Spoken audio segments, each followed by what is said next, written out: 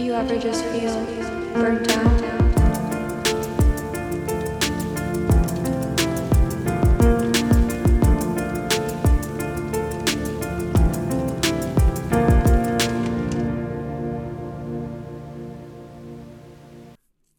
All right. I'm Brandon Lawrence, ER Doc, Phoenix, Arizona. Welcome to the 4th episode of A Burnt Podcast.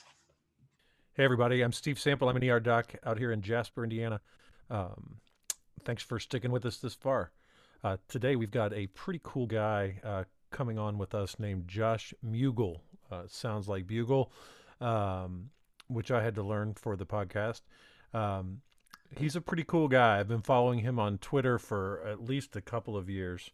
And I know Brandon and I have been talking about how in general, physicians and particularly emergency physicians, we like to run towards things that other specialties like to hide in the closet and suck their thumb and pray they go away. And Josh has had a pretty unique experience, right, Brandon? Yeah.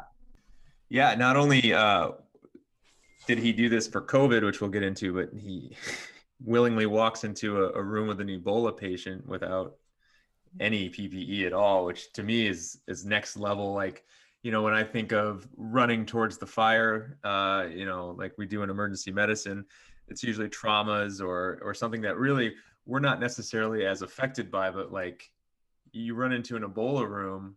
I mean, that's not necessarily a death sentence, but where he was at potentially is like, and he went in there without any. Yeah, Josh is likely a little bit insane, and when you hear his story, I think everybody who's listening will agree, because there is something different from an intellectual and from a just kind of a self-preservation point of view. Yes, I run to traumas, I run to cardiac arrests, I run to those because I know that I have a skill set that I get to use, and it's a cool skill set. It's what separates emergency medicine from most other fields, is we get to do that. But running into a room with someone who can kill you by breathing or getting their body fluids on you is a whole new level, really. And that's something that I had to struggle with early on, just in COVID, when it was still an unknown. Josh just happened to be in Africa, in Liberia, when the first Ebola case came to the city that he was in, and he'll tell you guys about that. And you will likely hear some shocked noises coming from myself and Brandon throughout it. Yeah, it's pretty wild. I have a little bit of a story. When I was I think it was a 4th-year med student, I was doing a rotation in Costa Rica, which a statement in itself is pretty wild that I was able to do that. We did a PEDS rotation down there, me and a friend of mine. And we were on the east coast of Costa Rica, and Costa Rica itself is a pretty peaceful. Like, they don't have a military, and but the east side is a little bit more kind of drug cartel, trade, that sort of thing. Yeah, on the Caribbean, Jamaica sort of feel. Not that those are necessarily dangerous places, but and we were at like a bar. I don't know if you'd even call it a club, but there's some, dancing music, all that stuff is pretty crowded. And gunshots went off, right? And so we're in Costa Rica, far from home. Gunshots go off, and where does Brandon go? Right towards where the people are that got shot. Right. Yeah. And so, like, that was when I think I had just finished doing all my applications for emergency medicine, and we were just waiting on the match. And I'm running towards the gunshots, and everyone, they had to run up and get me and grab me because you're an idiot. Like, running. Yeah. So I kind of identify with this I got to go check this out because maybe it's something I can do to help situation that Josh, while there's still a shooter in the area. Yeah. Really, really dumb in retrospect. Scene safety. Yeah, I think there's probably a little bit of alcohol involved with that one. Yeah, I imagine. Yeah, so Josh has been continually running into fires that he didn't create. He went from Ebola to heading up to New York in the first, one of the first hit squads to go up and help relieve the physicians up in New York City while New York City was on fire and the rest of the country watched. And then after that, he moved from his home in Indy to a town in, semi-rural Georgia to start up a residency program in emergency medicine. So he keeps giving back, keeps running into fires, and keeps doing it well. So I hope you guys enjoy the podcast with him today. All right. Without further ado, here comes Josh. Okay, so we're super excited. With us today is Josh Mugel. Sounds like Bugle. And he's had a really interesting career. Over the last couple of podcasts, we've been talking about people's entrances into medicine and the careers that we've kind of built for ourselves. And Josh has a really unique story. He's another non-traditional transplant into medicine. So we're going to let him tell the story. And Josh, if you don't mind, if you just want to introduce yourself to the audience and tell us a little bit about yourself, and we'll go from there. Sure. Thank you for having me on. I appreciate it. My name is Josh Mugel. I'm an ER doc and with a specialty focus in disaster medicine. I've been involved in resident education, which is my passion within emergency medicine, pretty much for my whole career. And so for the past year and a half, I have been living in Northeast Georgia, where I moved from Indianapolis to start a new residency program. So that's kind of been my consuming passion for the last year and a half, and that's what I've been working on down here. Yeah, that's super exciting. We'll talk to you a little bit about. I want to talk to you a little offline about resident education as well. Brandon, you had something. Yeah. So this disaster medicine, obviously, did an entire fellowship. Did you ever foresee having to do what we've been doing for the past year? Frankly, when the whole reason I did a disaster fellowship was just because I wanted a job at my current site, and they said you had to be fellowship trained. And I didn't. I mean, I had. Yeah. I mean, it wasn't like this passion that I was going to do disaster medicine, but I looked at the list of fellowships in emergency medicine, and I didn't find anything that particularly appealed to me. And so the reason I did disaster more than anything was I got to design my own fellowship. So I created the curriculum, which was something that really, really appealed to me. I recruited the faculty, I kind of put together, what I thought it would be like, and then I did the fellowship. And so I kind of learned about it as I went along. And so as part of the fellowship, I happened to be involved, like we were talking offline, with Ebola. And so as I learned about disasters, my main learning focus was around epidemics. And so the experience I have most is with epidemics rather than the other types of disasters we think of, like, mass casualties or nuclear weapons or whatever. Sure. So you were the man for the moment, for what we're experiencing right now, for sure. So I know you were in, speaking of Ebola, it's crazy because, I mean, as physicians, there are a bazillion physicians, and very few of us have actually put our hands on Ebola. It's a story that we read in horror novels. Tell us a little bit about your experiences over in Africa and how you got there and what it was like for you when you were there. Yeah, so I'm not, I was there during the start of the Ebola epidemic. I wasn't there as a responder like a lot of the people we see, and I actually did very little, but as part of my disaster fellowship, I happened to be working at a hospital in Liberia, the capital of Monrovia, the capital of Liberia, at one of their main hospitals. And, I was there for other stuff before the epidemic started. And then I was there in June of 2014 when Ebola was kind of percolating up in the northern part of the country. And we just randomly happened to get the first patient that presented to a major metropolitan hospital in our hospital in Liberia. And so, being a disaster fellow, I heard there was this potential Ebola case in the emergency department. So I went with one of the ED docs who was there, the medicine doc, and then the head of the ED. So the four of us went and quickly assessed this patient and determined that he had likely Ebola, and tried to care for him there. So you did exactly the opposite of what any normal human being would do. Really you heard there may be Ebola and you said, let's go see it. It really pissed off my wife. Yeah, I bet. My wife would have kicked my ass. What the wife thought.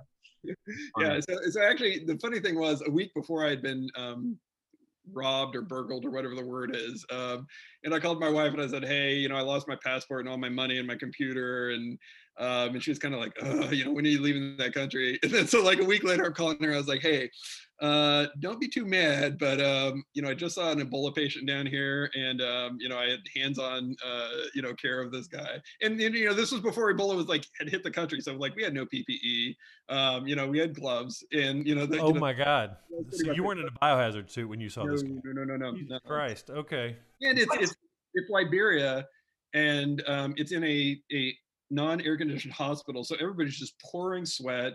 The patient's, sick as shit, and there's just body fluids everywhere. And, we're in the bad thing about it was, he was in this small area that was this emergency department area with a lot of other people. There were like a lot of other patients. And so, our first step was like, hey, let's get this guy out of this area and into this small back room. But the bed he was on was too wide for the door. And so we were like, okay, we have to physically pick up this mattress that he's on, the four of us. Oh my God. While just wearing gloves and a mask? Like just a regular surgical mask? What'd you have on, N95? Just normal surgical mask and gloves. And we did, got him. We picked him up, moved him, and he died 10 minutes later. So, I mean, it was just, Oh my God. So he was at massive infectivity. Sick. And he'd been laying in the emergency department. This was like 7 a.m. He had been laying in the emergency department for 6 hours. He presented like midnight, before. So he'd just been laying there, and people kind of thought he had cholera or something like that until they realized that he had potentially Ebola. So what is my distant memory wants to tell me that the case fatality rate of Ebola is something like 60 or 70%. Does that track, or is it more than that, less than that? It depends on the country. It's all fluid loss. And so, like in in a low income country like like Liberia, where they don't have high levels of care, then it's in the 60-70 range, because they can't keep up with the fluid loss and the the electrolyte loss. Versus in the U.S., they were predicting in high income countries the rate would be under 10%. That's interesting. Okay. So you had this experience with this outbreak in Liberia. How does this translate to everything that you've now been through in 2020? So let's take us through that journey. So interestingly, I became, so because of this one patient, and because I kind of helped this hospital prepare for it, I became a little bit of an infectious disease expert when I got back to Indiana, where my job was at the time. I worked with the State Department of Health, and got to be a consultant for them to help them prepare for the whole statewide, if Ebola came here. And I got to work with my hospital's infection control team, and their special pathogens unit and whatnot. So I got a little bit more experience in designing systems and whatnot. Frankly, when what disease are we on now? COVID. When COVID hit in 2020, I got to participate a little bit in my hospital's design work, in terms of how are we going to prepare for this, what kind of PPE do we need, what's the flow in the emergency department going to look like. But frankly, it got to the point where if you remember, most hospitals were suffering this like huge decline in volumes in the early part of the pandemic. And so our hospital was the same way. We're in Northeast Georgia. We weren't New York. We weren't Seattle. And we were seeing 50% patient volumes. And so we had to cut, shifts. Our docs weren't doing anything. So honestly, in the month of March and April, I was sitting there doing very, very little work. And New York was getting slammed. And the New York City hospital system put out a call for volunteers, and basically I was sitting on my thumbs doing nothing. So frankly, my work in Liberia served me very little, in terms of preparing to go to New York. But I just happened to be an ER doc, and they happened to need ER docs, and I was doing nothing. So I ended up going. So you went to New York. Where were you, in Manhattan, in Queens? Where were you located? I was in Metropolitan Hospital, which is on the border of Manhattan and Harlem, East Harlem. Okay, right there up on the north side. Yeah. I stayed. Yeah, it was crazy early in the pandemic. There was all this fear, and we watched New York burn, and we watched Seattle burn, and we were in the middle of the country, and we did nothing. Like, it was actually the most rewarding medicine I've ever practiced, because the people who came needed me, and all of the bullshit was gone. Mm-hmm. There was no, I've had toe pain for 20 years and I want a 30-second opinion, but it was rough on the hospital income and stuff.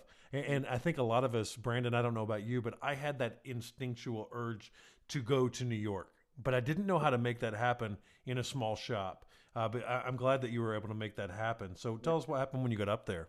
Yeah. So, that is a good point, that coverage in your local hospital has everything to do with whether you can respond or not. And I happen to be in a large group that has like 30 partners. That could easily cover. Frankly, I'd like to,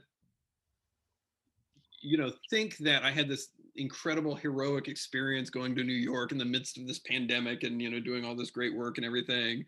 But it really wasn't like that because, you know, I wasn't there living it at the height. You know, the people who did the heavy lifting were the New Yorkers, the New York doctors and nurses, and they were the ones who were exposed and, you know, for a lot of the times infected.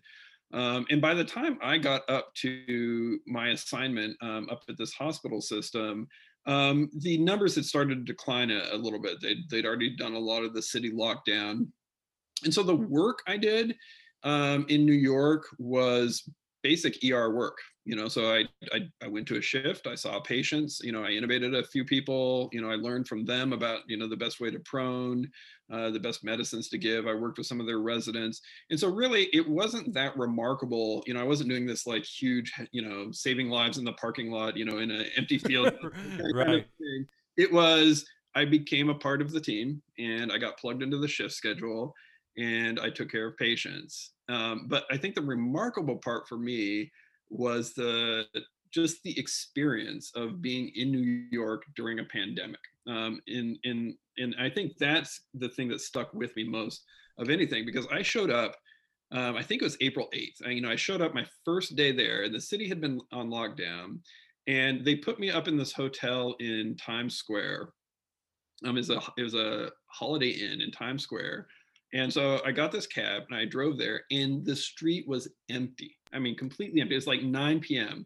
And so I went to the middle of Times Square and I stood in the middle of the streets, you know, all this intersection and you know, and there was like neon everywhere. And I just took this like panoramic selfie with I saw that. nobody in the street whatsoever.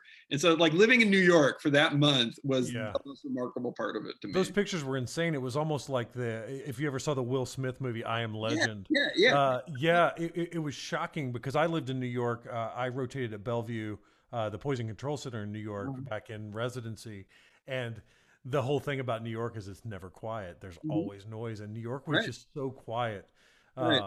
It was interesting to see like what little things came out of that because like I'm staying in this hotel and they closed down, you know, like everything's behind barriers and they closed down their laundry service and every takeout laundry service had been closed. So it's like, you know, my first week there, I'm like, oh shit, how am I going to do laundry? And so like randomly I started posting on Twitter. I was like, I don't know how to do laundry. And I would get these people who would volunteer their apartment building. Like That's amazing. I had this actor who owned an apartment in New York, but I think he lived in Chicago or LA. And he's just like, hey, my apartment's sitting empty. Why don't you come to my apartment and do this stuff? Or I forgot that. Yes, because I was following you then. Yeah, that was pretty cool, right?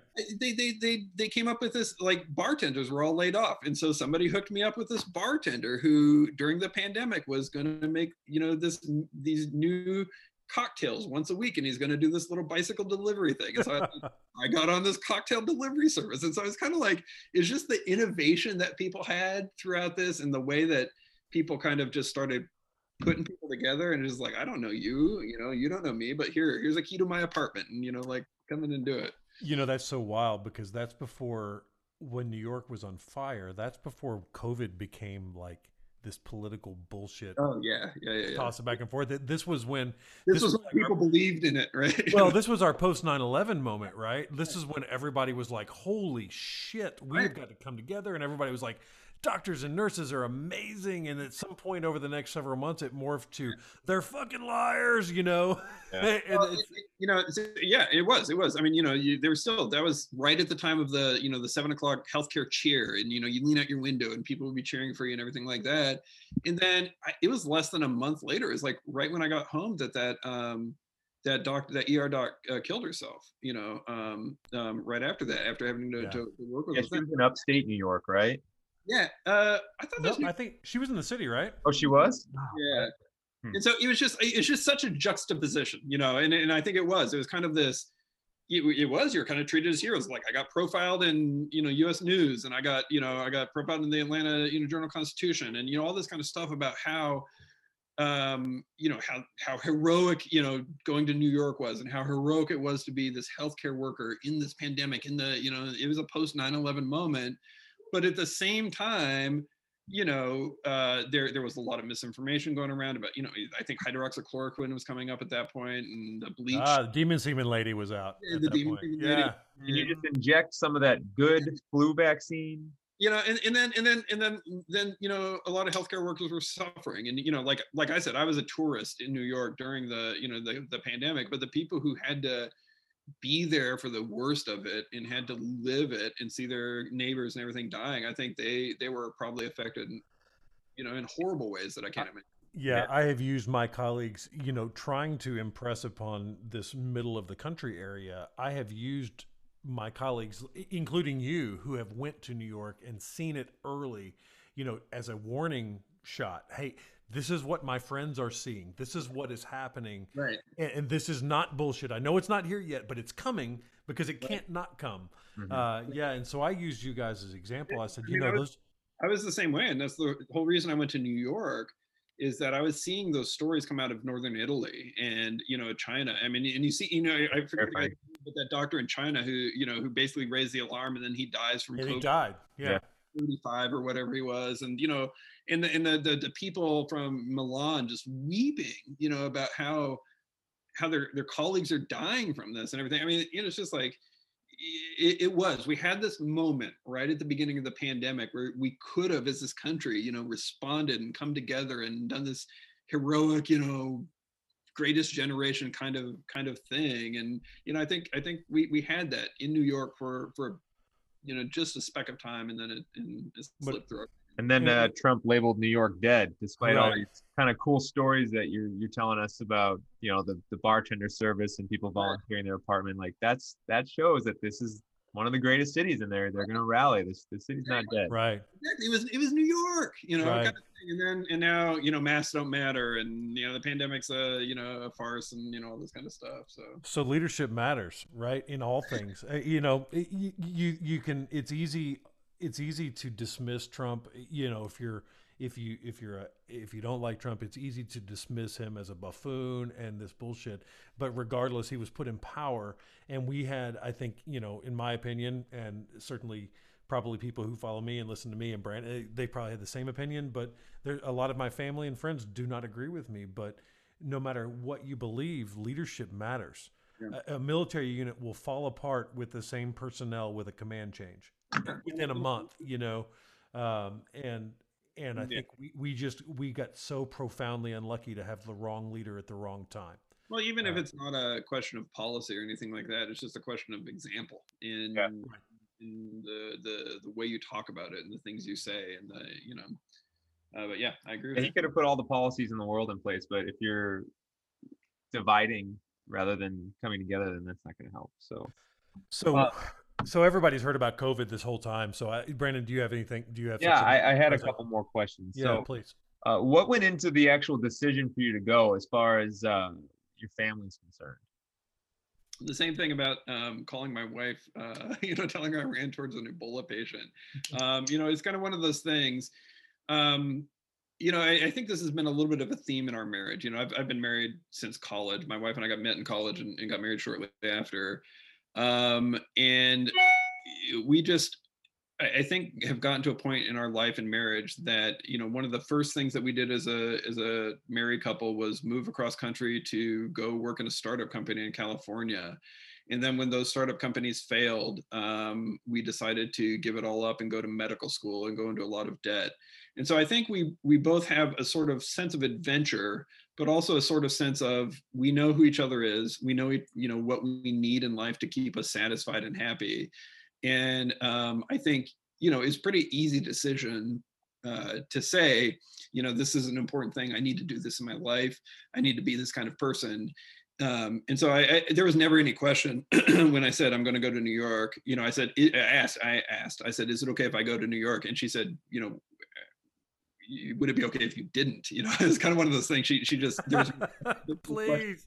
Right. And so it was just, and we knew there's a risk. And I was actually a little bit more scared in terms of my own mortality going to New York than I was going to Africa. And so I think, it was frightening, and we had to prepare for it, but there was no question of I was terrified. Me and Steve have had these conversations before. We both thought, if we it was an inevitability when we got it, and it was just a matter of if we're going to die or get buried. Yeah, like I had this I was very for several months, just especially the first couple when you were probably in New York, I got into this fatalistic funk, and I was like, I am fucked.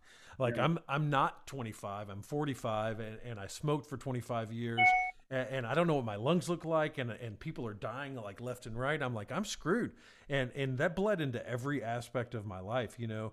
And I was of course in the middle of the country.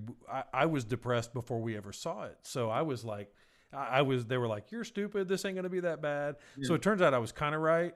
Yeah. You know, I was pretty right, but I'm thankful to be doubly vaccinated. I'll tell you that right now. It's funny how your perception changes, because I remember that too. Before I went to New York and all this was happening, you know, I remember just like, does this patient have COVID? Does this patient have COVID? You know, does this patient have COVID? And then I got my first patient with COVID, and I was like, oh my God, and I'm emailing people with COVID. And I was just like, I was wearing COVID, but still, I don't know what's going to happen. Right. Now it's just kind of like, oh yeah, that COVID patient just coughed in my face while I was intubating him, and I forgot to, you know, I didn't have my N95 on at the time, or whatever, you know, kind of thing. And so now it's just kind of like, my very first COVID patient was a PCP that sent in a guy for alternate mental status for a UTI.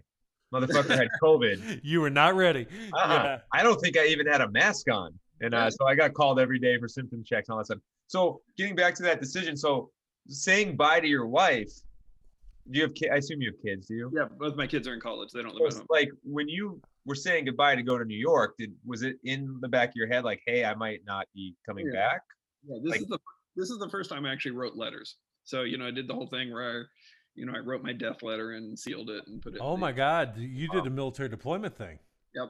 You know, I couldn't even bring myself to do that when I went to Iraq and Afghanistan. That's wild that you did that. The funny thing is, I think if you read them, I was getting very drunk while I was doing it. So the first one was to like my son. It's very deep and meaningful. And by the time I got to my wife, which was the third or fourth, third one, it was just like real sloppy and maudlin. So love ya. Hope I don't die. Did you guys read it as a family when you got back? What's that? Did you guys ever read them as a family when you got back? They're still sealed in my drawer. I think you got to throw those away now, right? You got to throw the death letter away. All right. I had one more question, and then Steve wanted to move on. So when you got to New York, you said that there'd already been kind of the hump of the very first wave, and you get there, you're kind of cresting. What was the morale like? You had a lot of residents and docs that had gotten ill, nurses that had died. What was that like when you got there?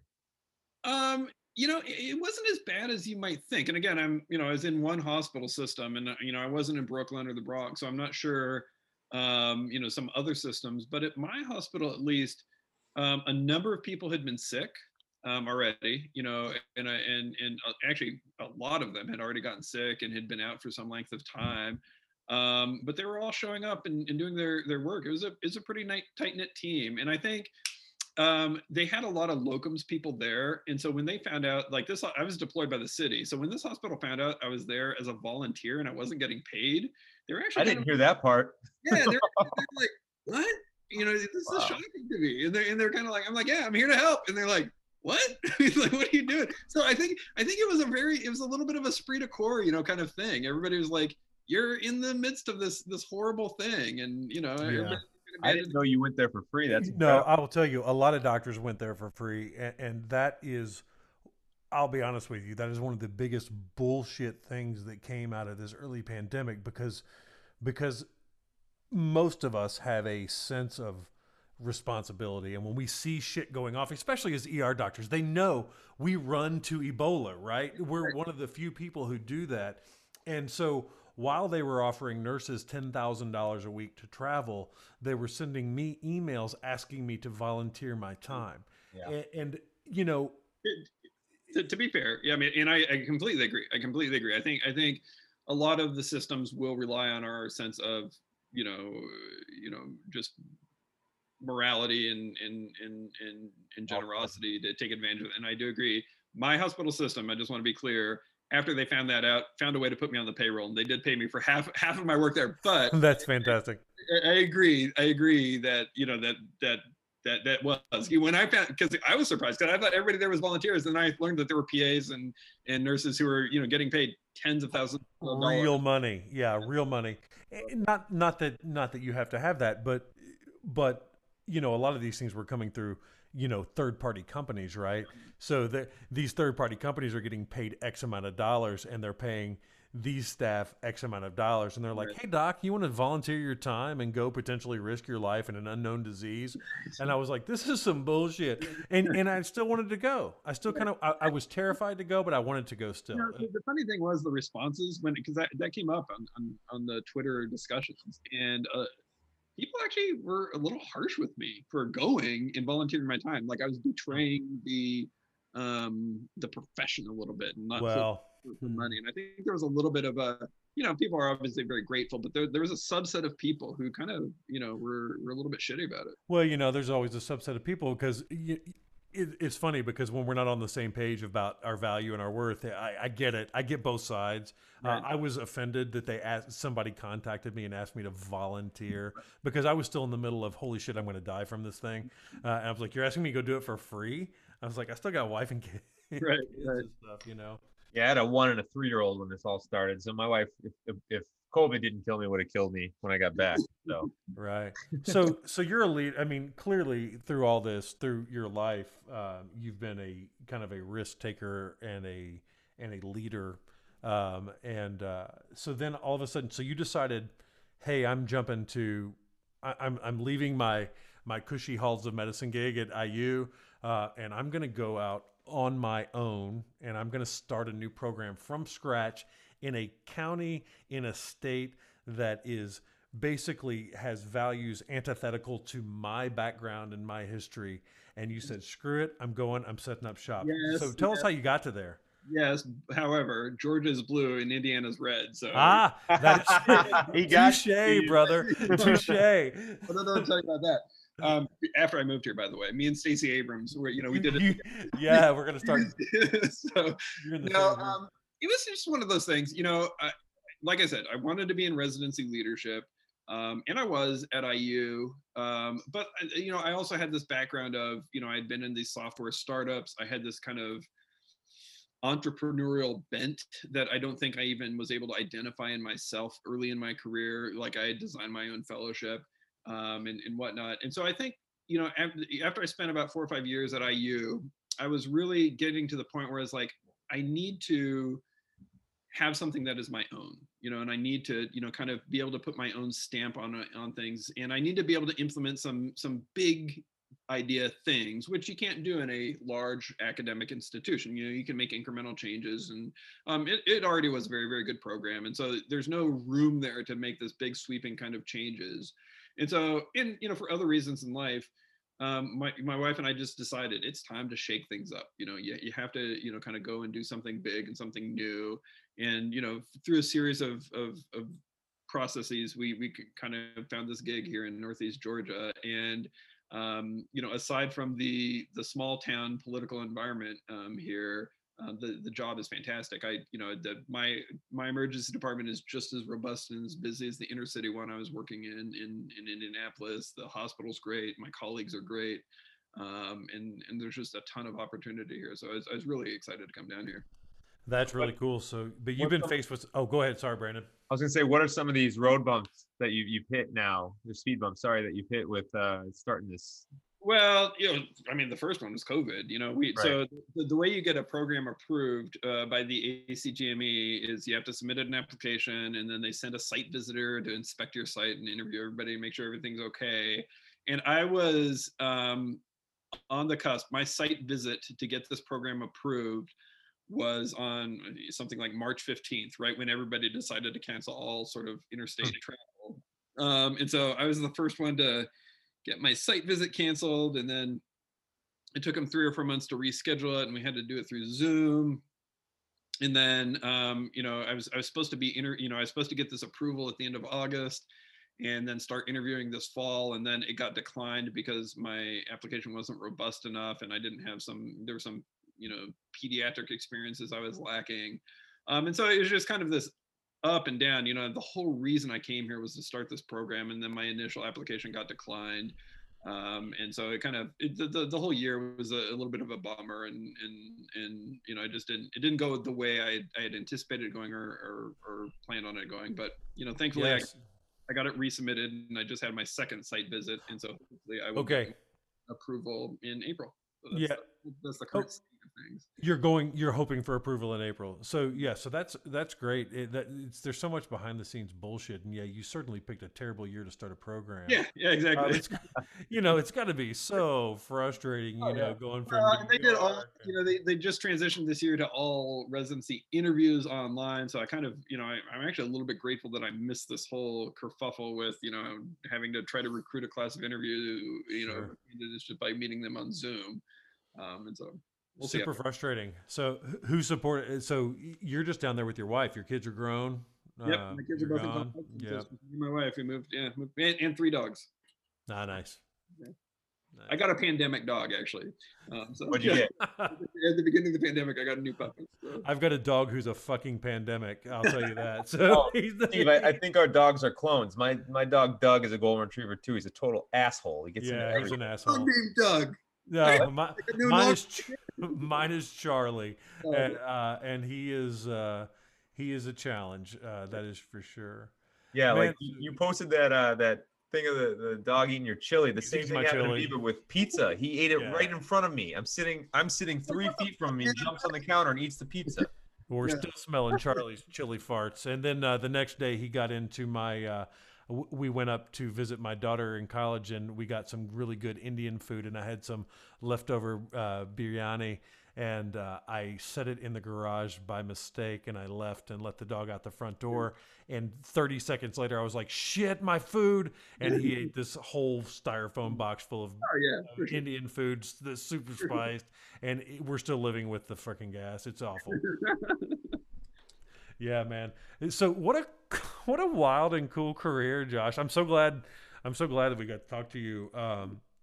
I'm certain that there's absolutely nobody listening to this, and you just wasted an hour of your life. But for me, I'm super stoked because you're like a celeb to me, right? Because I'm a Twitter baby and you're a Twitter daddy. So I've been watching you. Not even born yet. Yeah, I've been watching you for a minute. But that is such a double-edged sword. It's like being on Twitter. It's like so much. The more popular you get, the more you just attract the most vicious and weird, people. It's like people will disagree with you about everything, and like the whole Twitter thing has been such a learning experience to me too, because it's like, you just you throw some random shit out there, you talk about your program, you talk about things you like, and all of a sudden people are just coming at you for the like, that's the one that you're gonna attack me for. I've been super blessed. My Twitter experience has been basically I try to say something profound and it completely falls into silence, right? And then I will say something that I just think of on the spur of the moment, and it will go completely viral. But luckily I've avoided most of the trolls. I've got certainly there's some people out there. I've got a lot of people that slide into my DMs asking me medical questions or wanting to say things. But so far, I've at least avoided the complete and total hate, which has been nice. Yeah. Which is surprising given kind of your platform on Brian Williams. Well, I'm super loud, yeah, and Josh is loud too. Josh is super loud on Twitter. I mean, especially for an academic doc, stuck in the middle of Georgia. I think that's why I like you so much, because I identify with you, because we're both, your standard white dude ER doc stuck in this red counties with really kind of, at least for locally, progressive ideas, and we're not quiet about them. Yeah.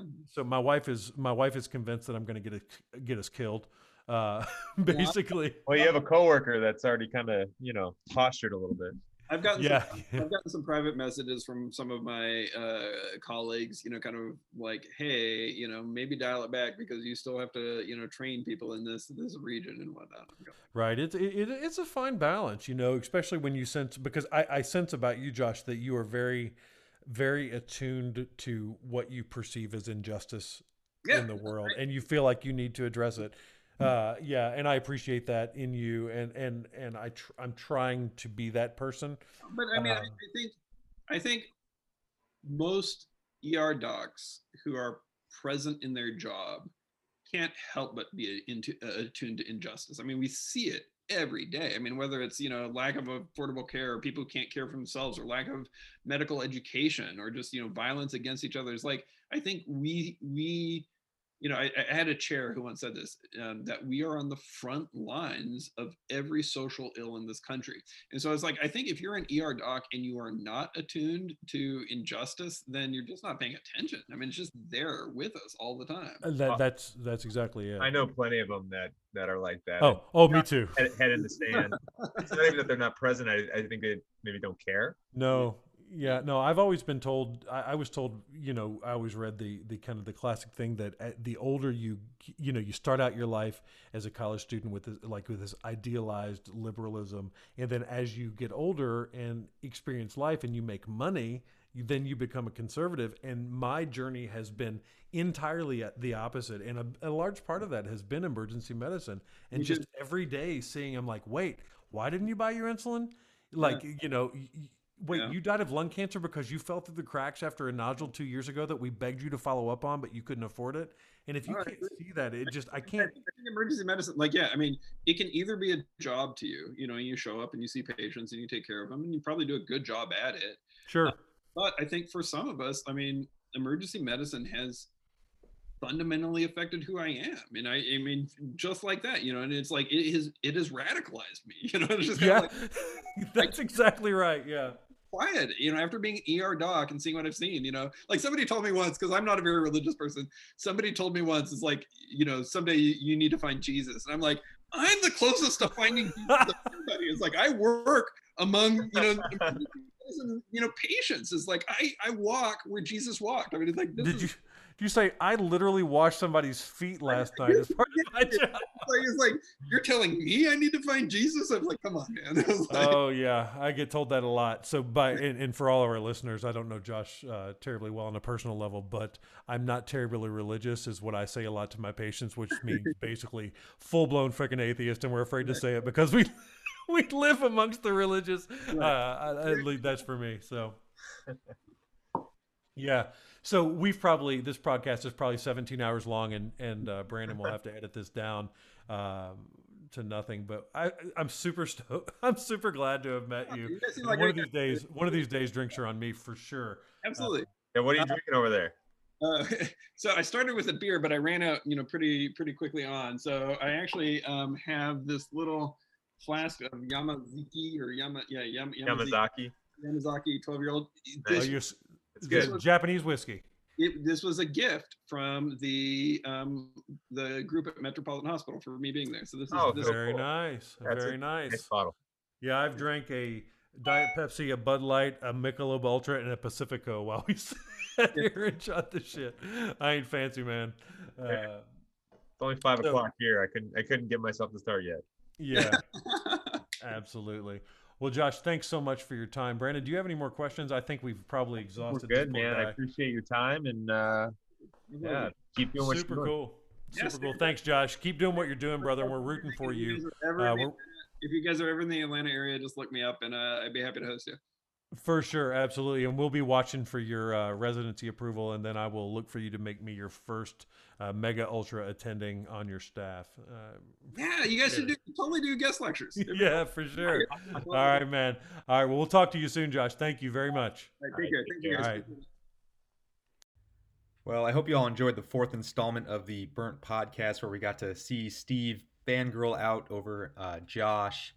I'm pretty sure he logged off and immediately started the Josh Mugel fan club, where he's not just the president, but the founding member. He never mentioned me making fun of him last week at the end of the episode, so I'm going to continue to do it. Love the guy, but come on, he needs to get knocked down a peg. It's really great. If you enjoyed the podcast, please like, comment, follow. If there's anything that we should change, don't hesitate to tell us. We're learning as we go. Thank you. Do you ever just feel burnt out?